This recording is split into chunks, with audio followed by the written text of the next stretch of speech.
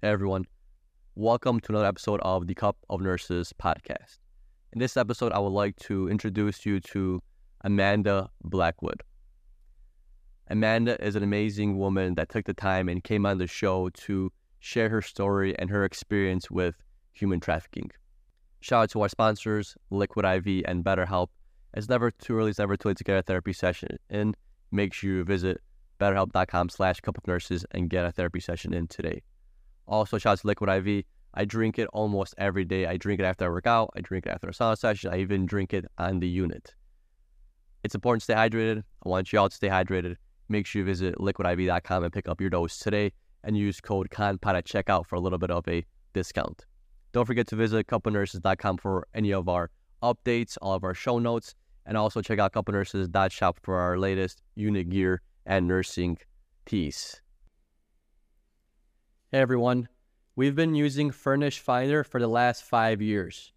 When it comes to travel nursing assignments or long-term vacations, Furnish Finder is a place to go.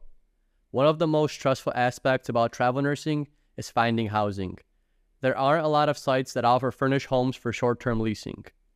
Furnish Finder has thousands of furnished properties nationwide to meet your every need. If you're looking for a 1-bedroom studio to a 3-bedroom family home, Furnished Finder has you covered. Travel with a peace of mind with Furnished Finder. Start your search at furnishedfinder.com. Oh, so your son's birthday? The end of August is, yeah. Oh, end of August. 31st. Okay, how old is he turning? Gosh, he's going to be 24 years old, and he and his wife just had their first baby. Oh, wow. Well, congrats to them. 24. I'm 29 now, so we're about 5 years apart. Oh, wow. It's interesting, yeah. Yeah, I'm an old lady. No. That's the thing is that, age is just a number. It's how they feel. Like sometimes I'm working out at the gym and I see people like in their 60s that have 6 packs. They're like super swole. I'm just like how do you maintain this body? You're like 67 years old and people are walking around with abs. I was like, I'm 29. I've had abs maybe for like a year of my life. So it's just I think it's more of the way you feel than anything else. Just a number. Yeah. Yeah, my body has kind of it's decided to revolt against me the last 10 years now. 10, 15 years. So it's I am definitely feeling my number. Really? Is it because of the Crohn's or you have other stuff going on? Crohn's disease, thyroid disease, chronic hives. Yeah. I'm on steroids right now for the hives and I'm tapering off of them. So my back is completely covered, but everything else right now, I'm okay.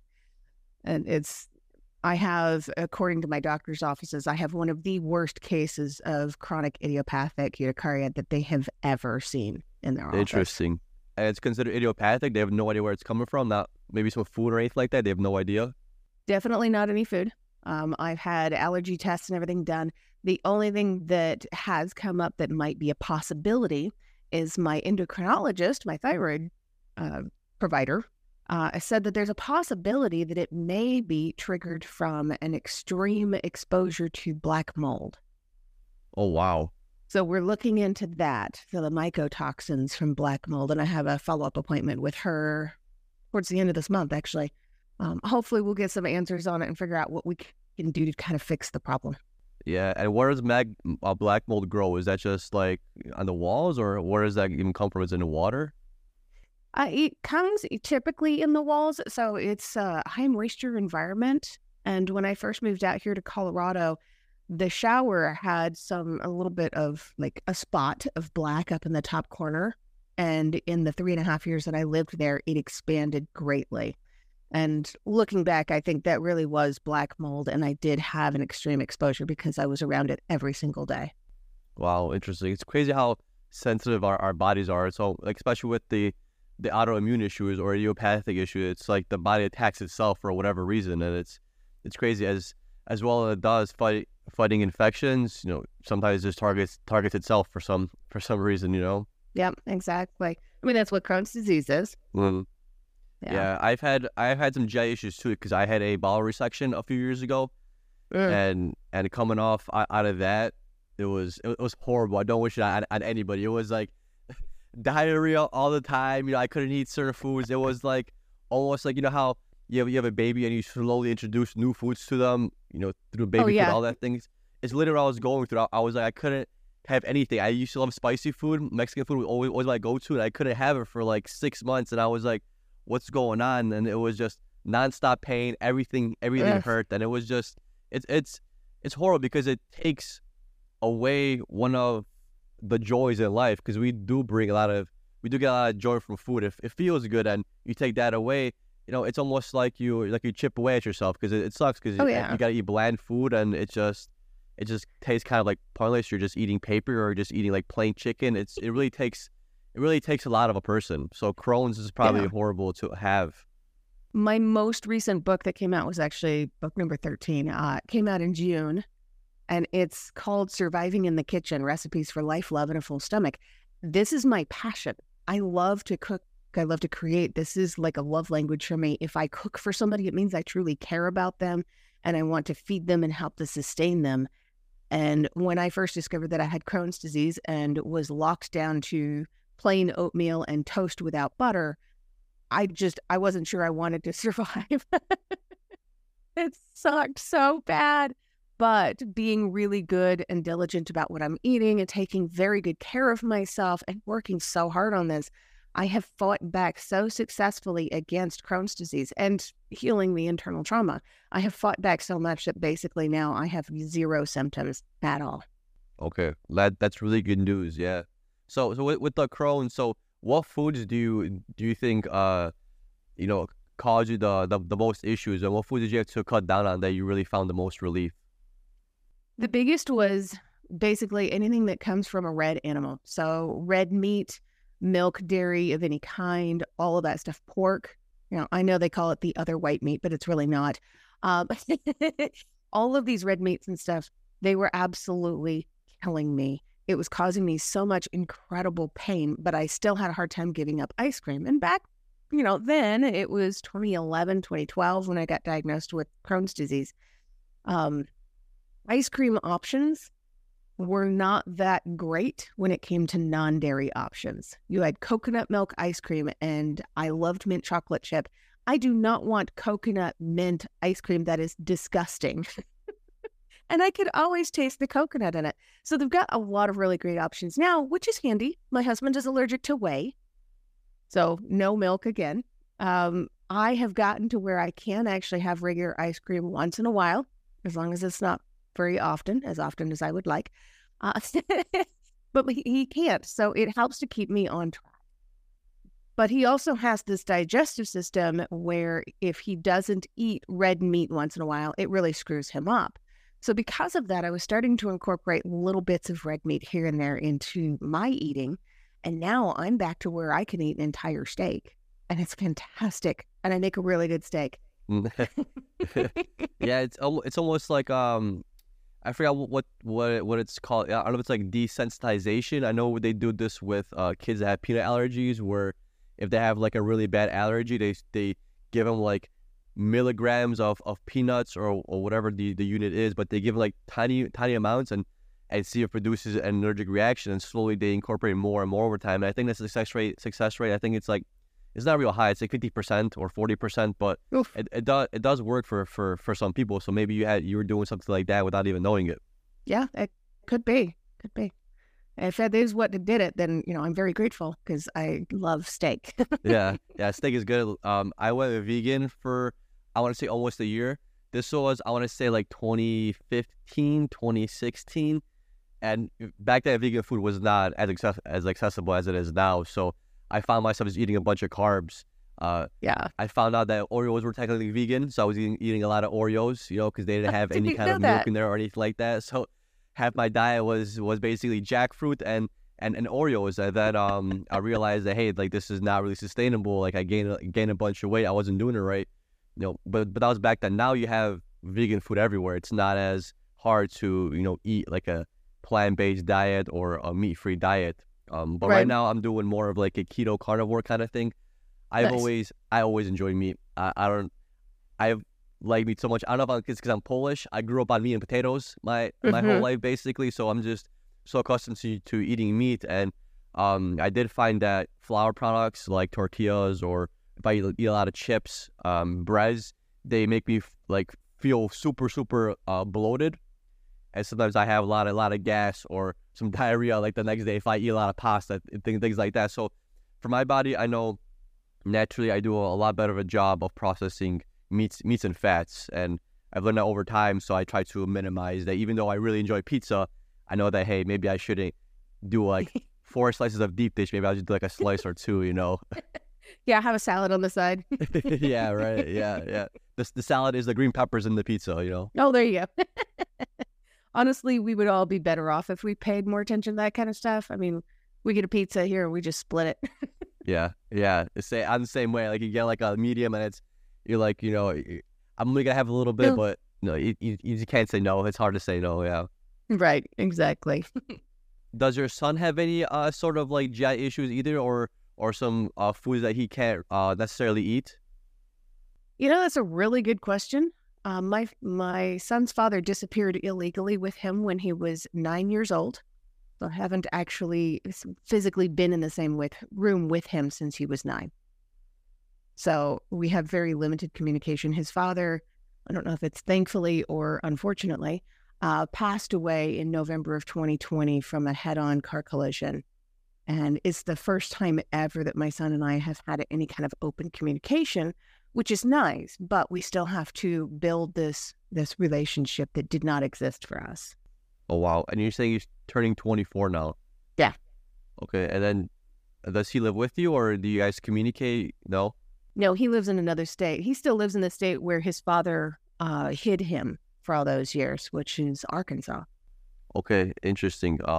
Not to get too personal, but do you know why that was happening? What was the dynamics of that? Oh, yeah.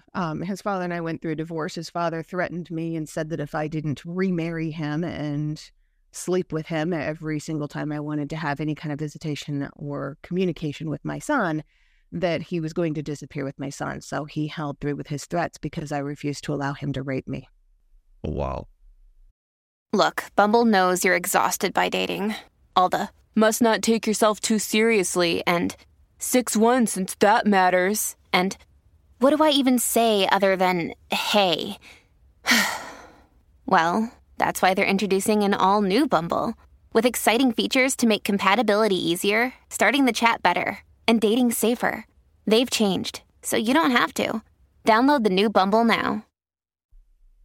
That's intense. How did you feel during that point? Because there's a connection between like a father and a son, but the connection between a mother and her child, it's almost like inseparable in a way, because that child literally grew inside of you, right, in a sense. So I always felt like the bond between like a mom and the kid was always a lot stronger in a way than with the father and a child, just because the fact that as a mom you got to carry the kid in your body. So how did you feel during that time?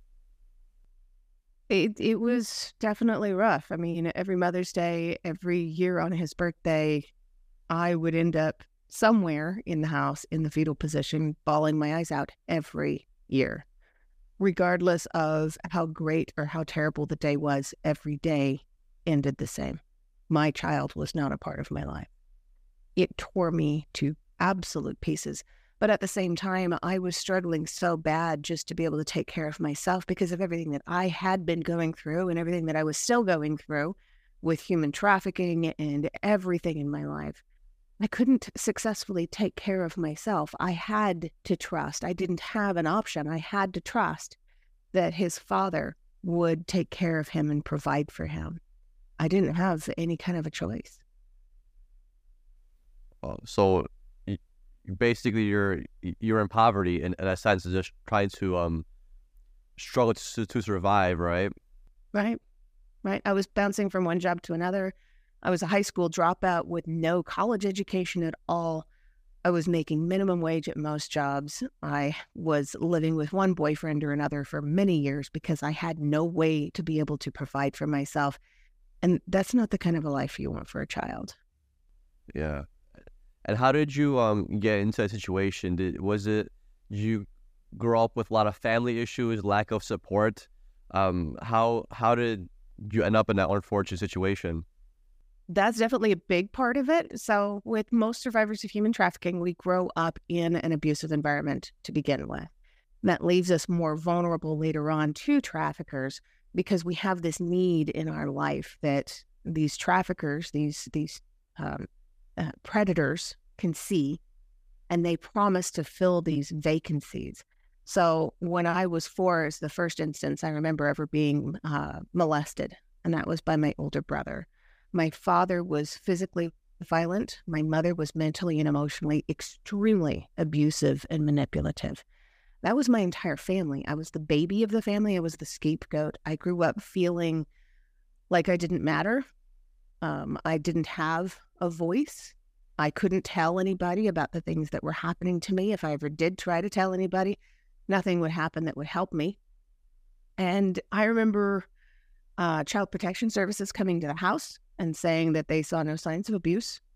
I remember going into foster care, turning 17 years old in foster care, and having the police come and pick me up a couple of days after my birthday and tell this amazing family that I'd been staying with that they saw no signs of abuse and I had made the whole thing up. And they took me back home and this family never spoke to me again. So there was this huge lack of everything in my world. I started running away from home at 15. I dropped out of high school the second I turned 18, and I just hit the road. I needed to get out of there desperately. I was ready to end myself when I was 15, 16, 17 years old, and I'd never really told anybody that. Yeah, wow.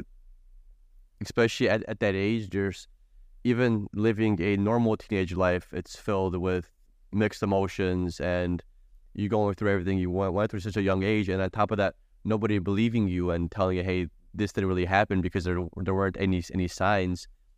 Why do you think that happened? How do you think people like yourself kind of fall through the cracks of the system? What do you think was the issue? Was there just no signs of abuse? Like how does that come to the conclusion of them not believing that this was actually happening to you?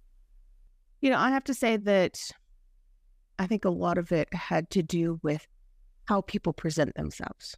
My parents presented themselves as being very confident, very capable people. My mother is extremely narcissistic to the point where she has manipulated my father very, very well. I remember one particular instance where I got out of the house and I went down to the park with a couple of friends of mine, a couple of guys, but they were my dearest friends at the time. When my mother found us, she got very upset and angry and demanded that I get into her vehicle. And as we were driving away, she backhanded me and bloodied my nose. She nearly broke my nose. And these two boys immediately went to the nearest house to call the police and tell them what they had seen. And when the police came over, my father made me change out of my clothes because I had blood all down the front of me. Made me change out of my clothes into something clean. Made me clean up my face. Made me be the one to answer the door so that I could, quote unquote, prove that I was actually fine. I had to make these best friends of mine out to be liars to be able to survive that night without a severe beating. It has everything to do with manipulation. The police are absolutely going to believe the parents when there's been 20, 30 different times that Child Protection Services have come out to the house and have constantly said that they've seen no signs of abuse at all.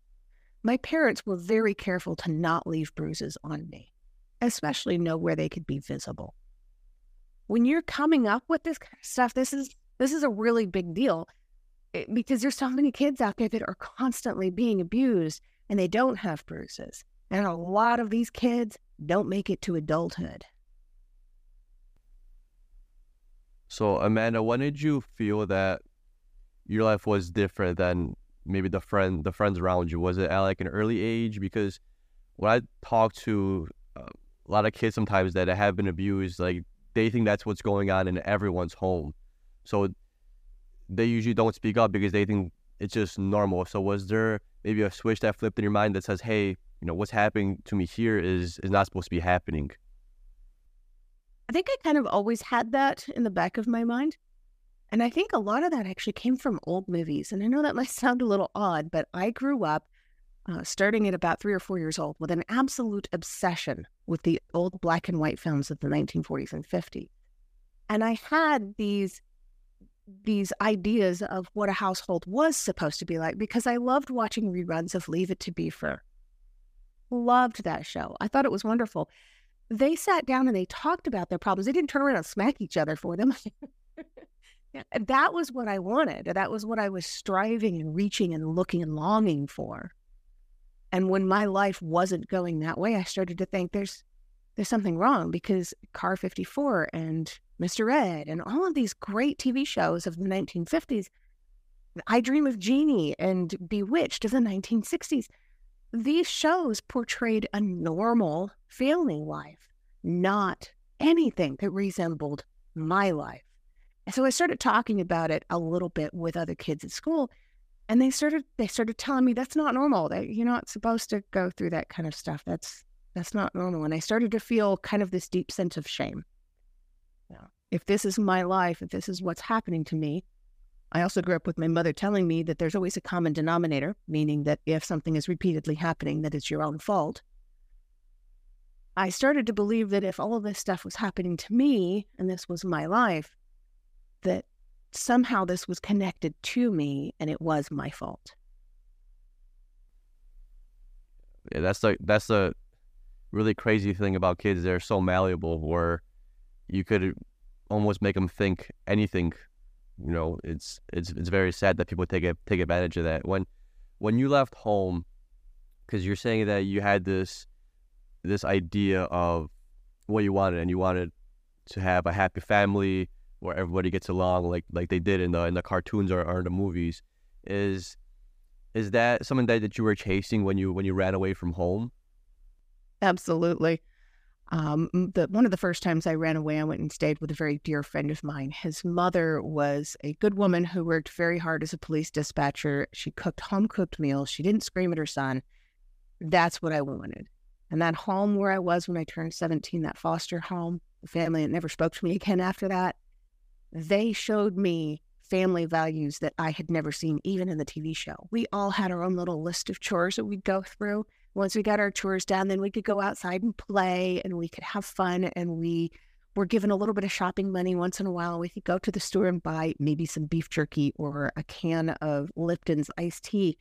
These are the kinds of things that kids are supposed to have this opportunity to do once in a while. And what was happening in my household was I had to go home and do my homework and then sit in my room and be quiet and do nothing. And if I made any noise, I would get in trouble. Yeah, there was a huge flip of the coin when I was introduced to this world where these people were kind and gentle and generous and thoughtful, and they watched out for each other, and they told each other frequently, I love you, just for no reason at all, giving each other hugs. And they displayed what a normal family, in my mind, should have been. And that's what I started really reaching out for. And that's where people started taking advantage of me for the vulnerabilities. Yeah, when they say that the simple things in life are the best, that holds a lot of value. Like just having a normal, healthy, happy family that people take for granted. If you don't come from that, you understand how precious that is and how amazing that is to have, to grow up and to have that support, to have those parents, to have those siblings or whatever's in that family. A lot of times people take it for granted and they don't look back at that. But when you don't grow up with that, it just seems like such an amazing and precious thing that you believe that everybody should have in life. Right. Absolutely. I remember watching some of my friends growing up and them being able to do things and go places and have these adventures and smiling with their interactions with their families. And I remember being jealous. And they'd go, oh, I can't believe my mother is doing this again. And it would always frustrate me. It's like, do you know what my mother did last night? No, you don't want to know what my mother did last night. Be thankful for what you've got. And it's so hard to see that when you're on the inside of your own little world bubble looking out. All you see is a parent that's trying to smother you. And all I could see was a parent that was trying to love. Yeah. Yeah, and that could that could cause such trauma and such scars in life and throughout life, because your parents are the ones you rely on for, I want to say, like the first quarter of your life in a sense. And the fact that that's in a way severed, I'm sure that translates over to the rest of your life, probably your future relationships, because your parents are supposed to give you this love and this trust. And once that is broken at such an early age, because only thing you can depend on is your parents. And that's the first person that you could say that you fall in love with, that you trust. And by that happening to you, and just by your parents breaking that trust, that love, how did that affect maybe your future relationships? How does that maybe stay with you now? Because I can only imagine if that happened to me, I'd probably have the most severe trust issues. I probably wouldn't be able to trust anybody for such a long time. Just the fact, going through that, having that trust severed. How has that maybe changed the outlook of your life, or how does that maybe bled into your future relationships after those incidents? It's definitely a double-edged sword. So when you grow up in that kind of environment, you begin to learn and to correlate pain with love. So the people who love you are going to hurt you. It is inevitable. And if they don't hurt you, it means that they don't love you. So if they don't abuse you, this isn't a real relationship. So there was that aspect of it. But there was also the trust with not being able to share everything with somebody. There's parts of my life now that I still probably haven't even shared with my husband. And that seems weird to me at the moment, because I've become this person now where I'm very open with him. But it's the first person on the planet that I've ever been able to have that kind of open communication and that trust with. And I was 41 years old when I met him. I was constantly feeling like there were parts of me that were too broken, or parts of me that could not be honest. I had to hide things that I bought. I had to lie about how much I paid for something. And this was all early conditioning. I had a real problem with shoplifting for a number of years, because I had so much stuff taken away from me that if I wanted anything at all, I had to steal it when I was a child. I had everything taken away from me at one point, except for a mattress on the floor and a sheet, and one change of clothes and a nightgown. When I got home from high school, I'd have to change into my nightgown if I wanted to wash my one change of clothes, which was a t-shirt and a pair of jeans and a pair of socks. And if I did not do this, then my clothes would stink the next day. And when you're in high school, I didn't need to be a fashion icon, but wearing the exact same shirt and jeans every single day to school was doing major damage for me as a person, because I was getting severely bullied for it. I was getting beaten up because of wearing the same things every day. So I started stealing from Goodwill stores. I made sure that the pants that I was stealing were tight enough on my body where I could wear them underneath what it was that I had when I went into the store. And I had to do the same thing with t-shirts and stuff. And eventually I started accumulating a little bit more stuff. It wasn't that we were broke. We could absolutely afford the clothes. I couldn't afford the clothes. I was given nothing.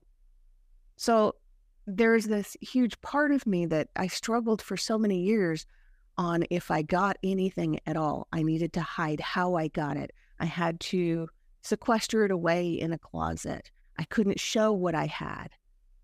I had to be very careful, because if I had anything at all that I valued, it would be taken away from me, always. So how did you slowly get that mentality out of your system? Because going through what you went through, it's almost like you never learned how to properly function in society in a way, that because you were almost like taught the opposite of what you're supposed to know. So how did you overcome those things, those urges to maybe hide stuff, because like you're saying, you had to hide stuff, you had to keep things secret, and that was like your norm. So how did you finally realize that, hey, this is something that maybe I should open up about? It's not really that big of a deal for me to have things. How did you get past those barriers? A big part of that was finally having a job where I could support myself. I had worked my way up from the bottom of the totem pole, being a mall cop, to within 5 months taking over as a director of public safety and security for 6 different properties in LA County. I got an $11,000 a year raise. I finally had my own apartment where I didn't have to share my space with anybody. I bought a car on my own. And at that point, I started to see myself as a fully functioning adult for the first time in my life. I was 30 years old then. And at 30, I started to feel like a real human being. That was when this transition first started. I bought this. I've done this. I have this. This is mine. This is my life. This is my space. And I'm okay if I leave it out. I don't have to hide this away in the drawers. This is okay now. And until I could figure out how to really support myself, that kind of mentality was not ever going to go anywhere. It was stuck. It was absolutely stuck, just like the vicious cycles of ending up in abusive relationships. It's all a part of who I was. It was who I was trained to be.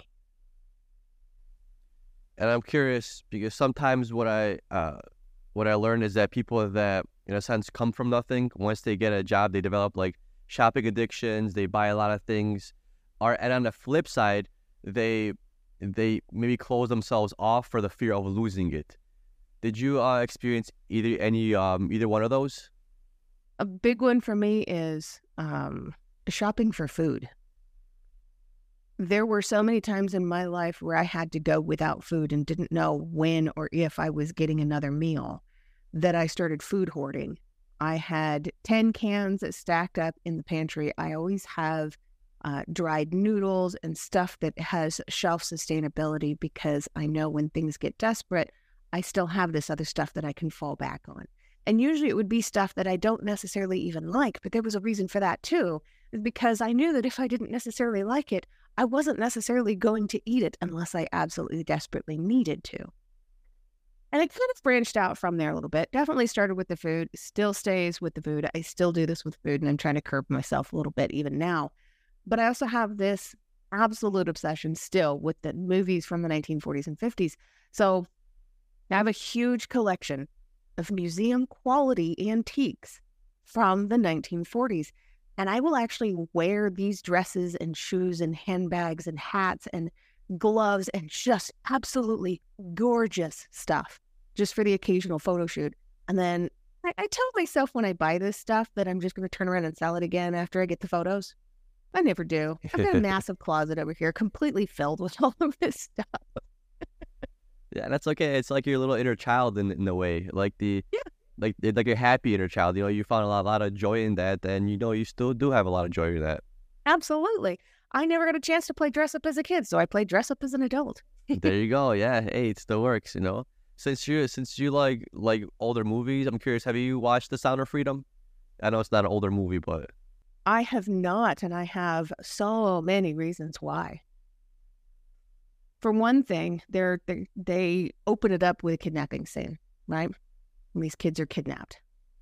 That makes up about 1% of all human trafficking cases. They are playing up on stereotypes and sensationalizing the stories. And when they do this, they're actually doing more harm than good to the true stories of the real survivors.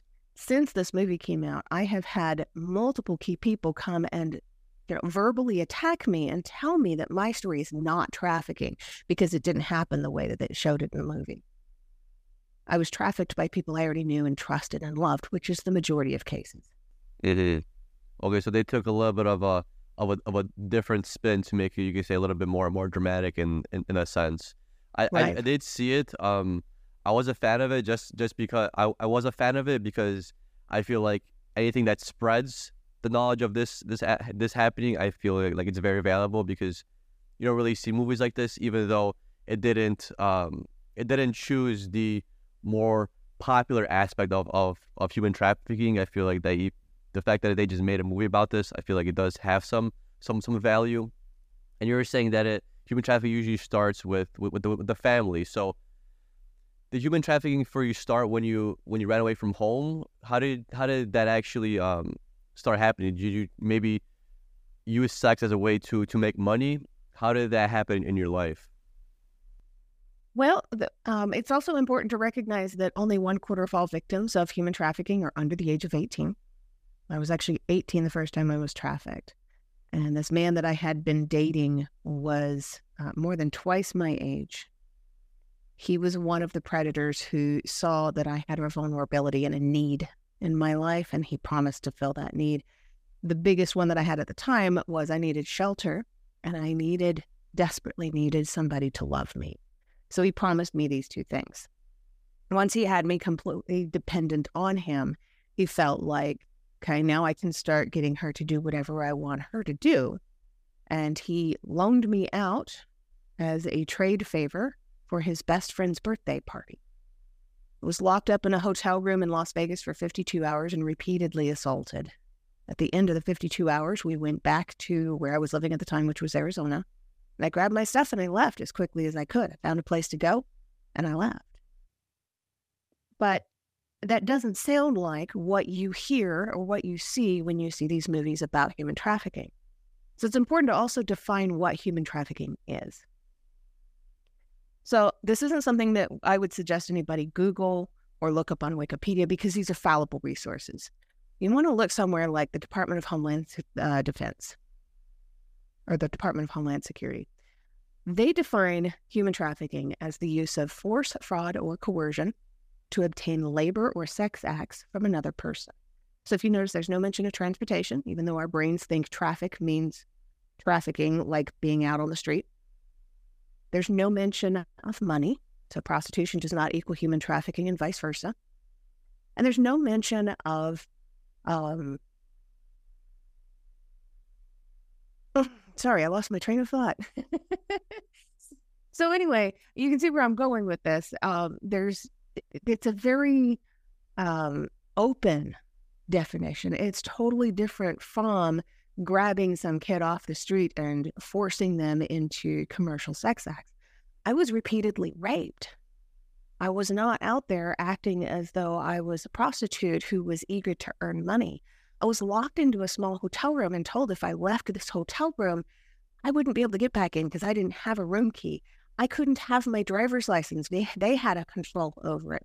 I couldn't get back to where I was living and get my stuff ever again. And I had very little things at the time, but I still wanted my things. I had to put up with what was being done to me for 52 hours to have a shot to get back. But at that point, I had been molested and raped at a public swimming pool by a stranger when I was 12, by an uncle when I was 13, by friends that I thought were my friends when I was 15, 16. I was raped at 17. I had already been through so much that I thought to myself, it's only 52 hours. I've been through worse. I can get through this too. And that's such a dangerous mindset that we have. So I was trafficked 3 different times in my life. The second time was when I was 19, when a pair of landlords sold me as a commodity to a guy named Esteban, who was then going to pass me on to somebody else. Just sold us as basically, essentially a slave.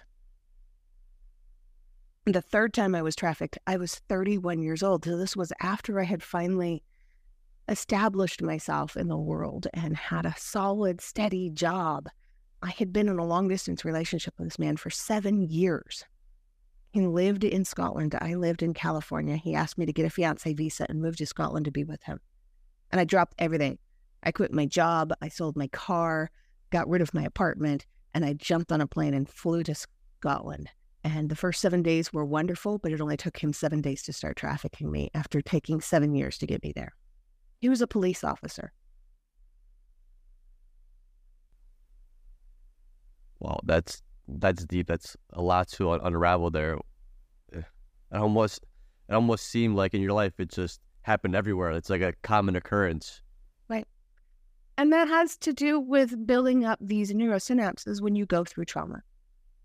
You know, your brain becomes involved with the survival side of things rather than having a day-to-day life experience. You're constantly in survival mode.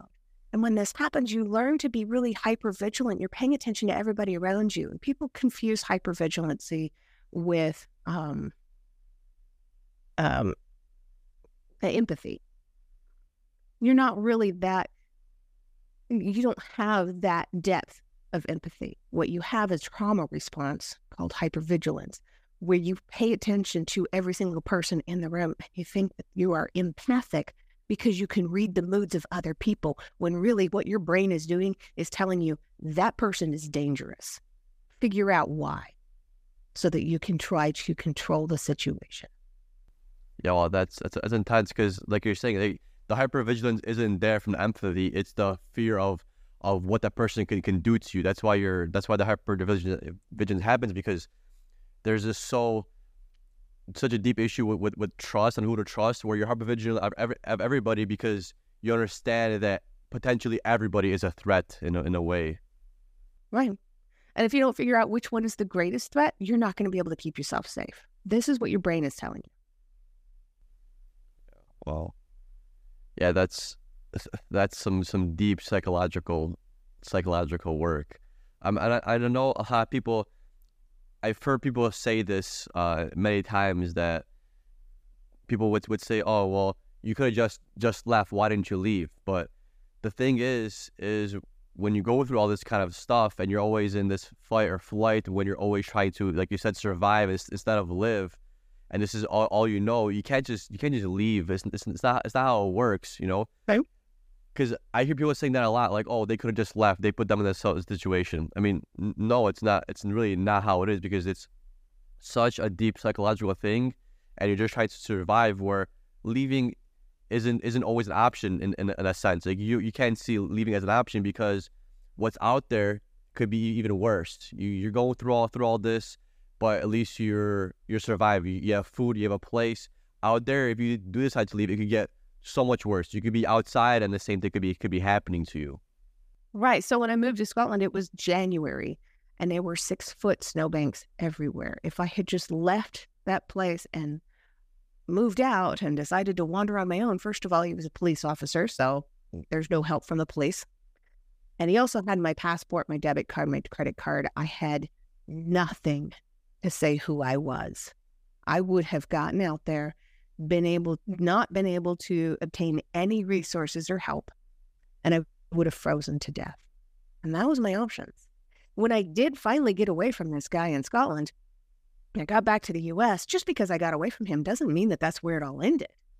I was constantly hunted. He came to the US looking for me, and I saw him through the peephole banging on the neighbor's door because he had my address off by a single number. He hunted me. And when that wasn't enough, he'd find out where I was working or who I was friends with. And he would share all of these photos and videos that he took of me being raped repeatedly while I was in Scotland. And he would email them to these people. And he would say something in that email about, "I wouldn't want this in my life, would you?" I lost friends. I was fired from jobs. Was constantly hunted for years. And this whole time I was living in California. Finally, in 2016, I packed up and I moved to Colorado, and I'm thinking, I can start over. I'm just going to get away from all of that mess. He'll never find me again. But this is social media age, so that doesn't really happen anymore either. People can still find you. And he was constantly linking my social media and my personal information, all of this stuff, to whatever it was that he was sending out or posting. He started posting this on photo sharing websites. It became absolutely awful. He was destroying my life over and over and over and over again. In 2019, I discovered that this man made me famous on a pornography website. He had taken all these photos and videos and put them up on a porn site and included, again, my social media so that total strangers could find me and stalk me. I was recognized in a grocery store and asked for my autograph from being in a rape video on a pornography website. That's when I started digging a little deeper. I discovered that more than 85% of modern pornography is created using victims of human trafficking just like me. 85%. That's massive. That's a huge number. So I reached out to an anti-trafficking organization out here. They immediately paired me up with pro bono legal services to try to fight this happening. And they started asking that these different pornography websites take down these videos and photos. And they did. But every time one went down, two more went up, and I was fighting an uphill battle. So I reached out to another anti-trafficking organization. They paired me up with a therapist. I traumatized this woman so much that she left the industry forever. So they paired me up with another therapist. This one actually had experience of working with other survivors of trafficking. When I went in to see her for the first time, I told her, I said, first off, do not come at me with prescription medication right off the bat. I don't want a Band-Aid. I want a shovel. And second, do not treat me like I am some fragile porcelain doll. If I was going to break, I was going to do it already. Let's get busy. Until I was ready to take these steps, my life was never going to change. I was going to constantly be that victim. I was constantly going to be attacked and victimized and brutalized. I was going to keep losing jobs. I was going to keep losing friends. And it did keep happening over and over and over again. And eventually, when I learned how to speak up for myself, that man became more afraid of me than I ever was of him. But it wasn't going to happen until I found that strength within me to start learning how to fight back.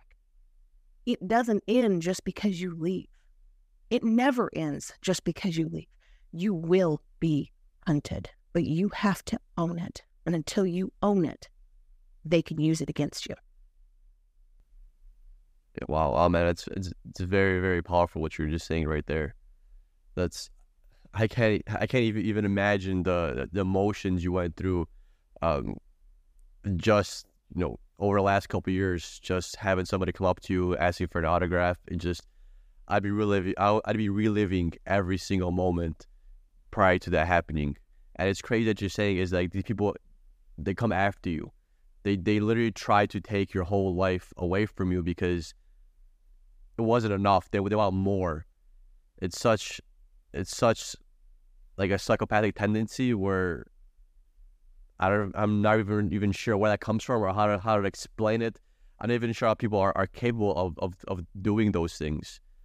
But with Amanda, you taking the steps to get into a better situation, what steps did you take? What did you find most helpful? Was it speaking up about it? Was it seeing a therapist? What really helped you? What really facilitated you just feeling better about yourself and just feeling like you have some control over this life you were giving, in a sense? The first step was definitely the therapy. The second step, I would say, was probably taking the time to write my story. So towards the end of therapy, it was November 2020. My therapist asked me, I don't think that there's much more that I can do to help you. You've overcome all of these hurdles, but I know you well enough now to know that you're not going to stop your journey here. So what are you going to do next? I told her, I said, I think I'm ready to write my book finally. And she reminded me, she's like, well, you've already got several books, right? And, well, yeah, but they're pretty small. Okay. I said, I haven't written the book. I've never talked about Scotland. I've never told anybody what really happened when I was there. And she said, okay, well, Christmas is right around the corner. How about we team up again in January and I'll check in with you and see how it's going. So early January, she reached out to me and she said, so how's it going? And I said, oh, I'm doing great. How are you doing? She said, no, that's not what I asked. I said, how's it going? How's the book going? And I told her, I said, I finished it. I was working 2 full-time jobs at the time. And she said, how did you get it done? I said, how do you not get it done when it's finally ready to come pouring out of you? It was a 350-page book.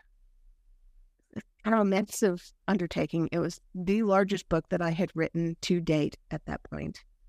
I was really proud of myself. I just got it all out. And it didn't matter if I was going to publish it or not. The release for me was getting all of this poison that was inside of me that I was carrying, putting it down on paper and being able to walk away from it. I gave it a physical body separate from my own so that I could leave it on the shelf and walk away. It ended up getting published on my 10-year anniversary of freedom from trafficking, which was June 19th of 2021. And a month later is when I met my husband. If I had not gone through the process of writing this entire book and getting all of this garbage out of me, I would not have this functioning relationship that I have now. And a shameless plug here, where can I get the book? Is that on Amazon? Do you have a website? I do have a website. It's available on Barnes & Noble online. My book, that one is called Custom Justice, and you'll see half of my face on the cover of the book because we only show one half of who we are to the outside world. Kind of little personal story there with the book cover. But my website, growthfromdarkness.com, you can actually order a signed copy directly from me from the website. And Amanda, now, if you don't mind touching about your current relationship with your husband, is there some struggles that you still go through with your whole life experience? Maybe what have you learned in having a successful relationship? You know, there was something that just recently came up that kind of surprised me, and it's how we respond to a crisis. Whether it's a small crisis or big crisis, it doesn't matter. How we respond to a crisis. His reaction confuses me because my brain can't make sense of it. He's very calm, cool, collected. Well, I suppose we'll get through this too. Meanwhile, I'm over here trying to circle up the wagons because I'm afraid that all hell is coming down on our heads and we're going to burn to death.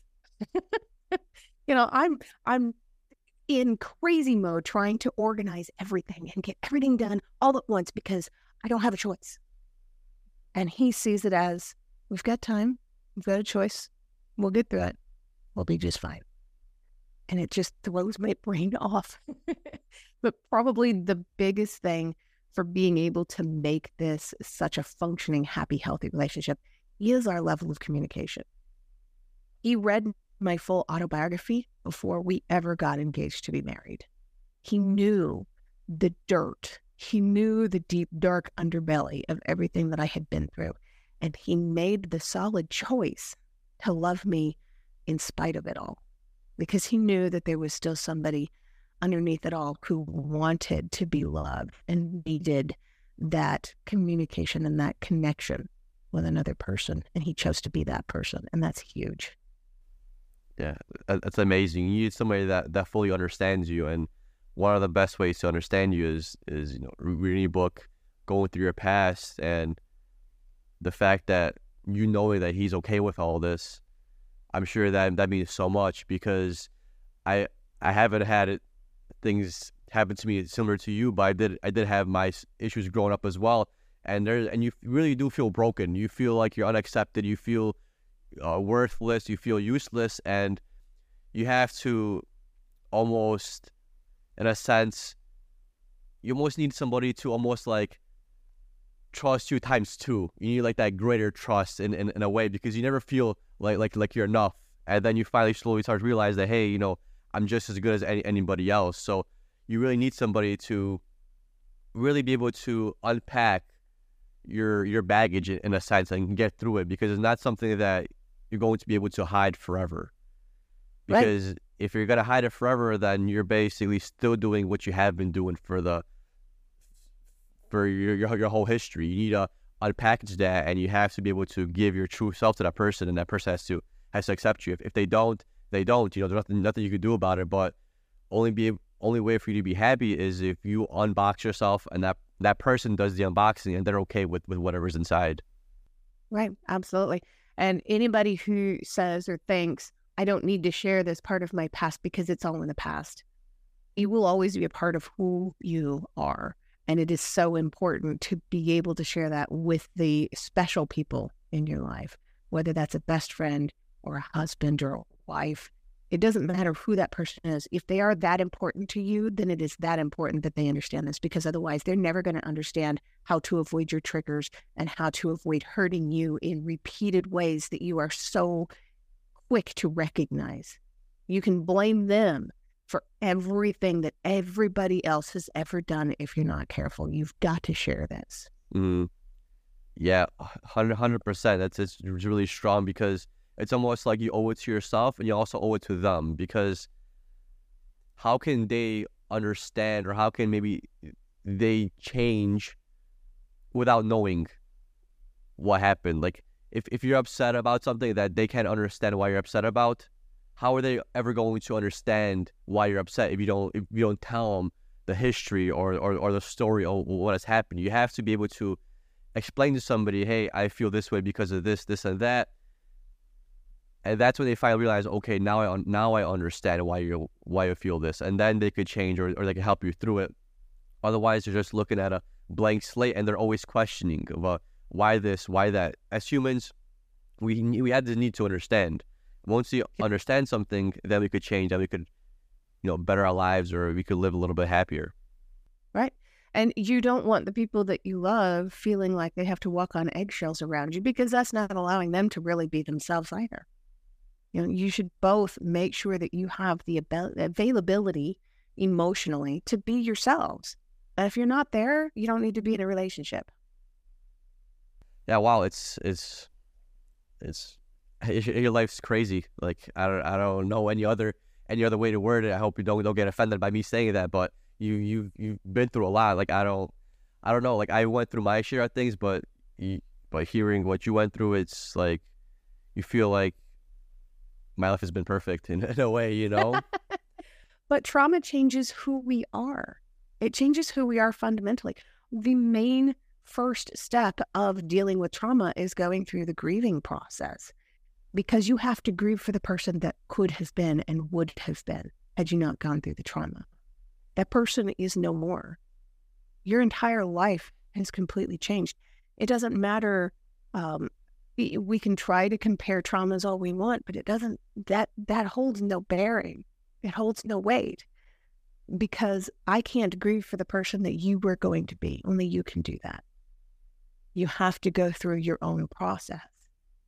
And going through that process is part of healing.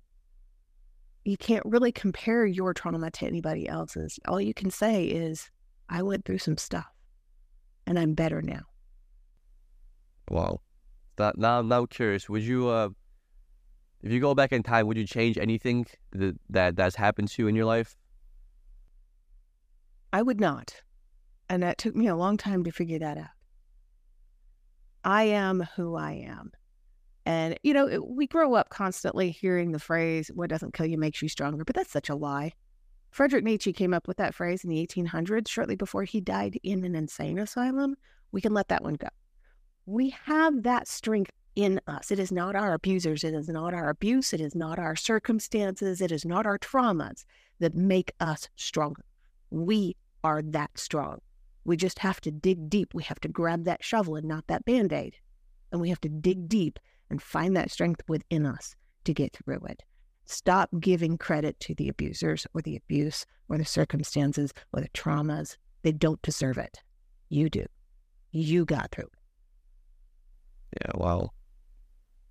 Yeah, that's intense. What did you find most helpful, I would say, getting over things? Was it just speaking to people, or just being honest with what happened in your life? I had a lot of fear when I first started talking about my experiences, and I thought people were going to judge me, and they were going to be harsh, and they were going to shame me. And what I discovered instead when I first started talking about it was that I had this huge community of people that were coming around me and going, oh my gosh, please tell me more. What can we do to help? And that gave me the strength to start opening up more and more. So when I first started talking about it, it was like there was this little mouse in me that was trying to talk about it. And it was all quiet and very shy and easily manipulated into not talking about certain things. And eventually I found that there was actually a lion in my lungs. It was just aching to get out. And the more I got talking about it, the stronger I got talking about it, the more people wanted to come and support me. That was huge. Having that sense of community, that was probably one of the biggest encouragements that I had. Have you ever thought about maybe doing like support groups or anything like that? I have a trauma recovery mentorship that I do. I do offer group recovery settings where we can do this online or in person if people are here in Colorado. I love doing this kind of stuff. And I have very strict rules about no trauma vomiting. So you can talk about, I survived human trafficking. You do not want to talk about, I survived rapes and molestations on this date and this date and this date and this date by these people and these people and these people. trauma vomiting is very dangerous because you can trigger other people around you into having an absolute meltdown of PTSD because they're being forced to remember what happened to them.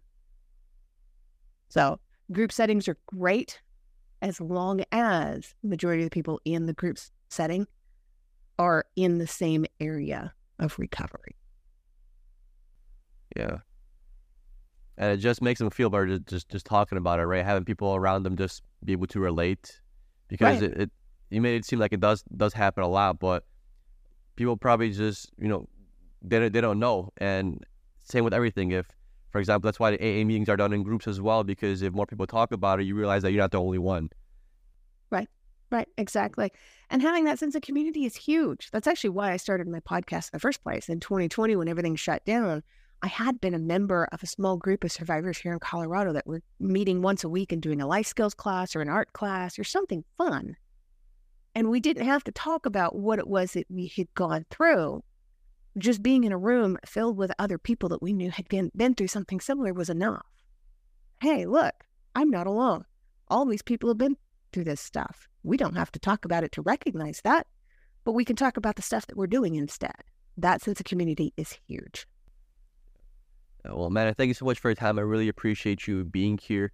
If anybody wants to speak to you or get to know you a little bit more, where can they find you? Just head to growthfromdarkness.com. There's a contact form on there. There's also all of my social media stuff. If you click on the Facebook one, I'm very active on Facebook, probably too much. Awesome. Thank you, man. And for all listeners, I'll put the links on the bottom of the show notes and on the descriptions. Once again, man, thank you so much for your time. I really learned a lot on our conversation. I really thank you for your time, because you have definitely opened up my eyes a lot. We hear a lot about people on the news going through these crazy life stories, crazy situations, but getting the firsthand account from it, it's definitely a lot more meaningful, a lot stronger. So I really appreciate you opening up and sharing your story with me. Absolutely. Thank you so much for having me.